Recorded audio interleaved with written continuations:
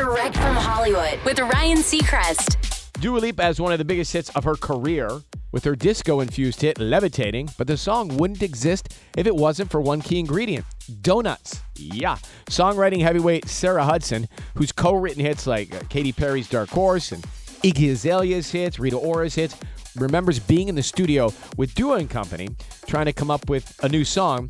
She tells Songwriter Universe, "We tried a bunch of ideas, but there wasn't anything we loved." Then Dua was like, "I'm ordering donuts." But she ordered all these different donuts. We ate so many that we all had this sugar rush and started to get all this energy just bouncing off the walls. We were literally just dancing and singing, having the best time writing that song. The energy you feel when you listen to it, that's the energy that we had writing it.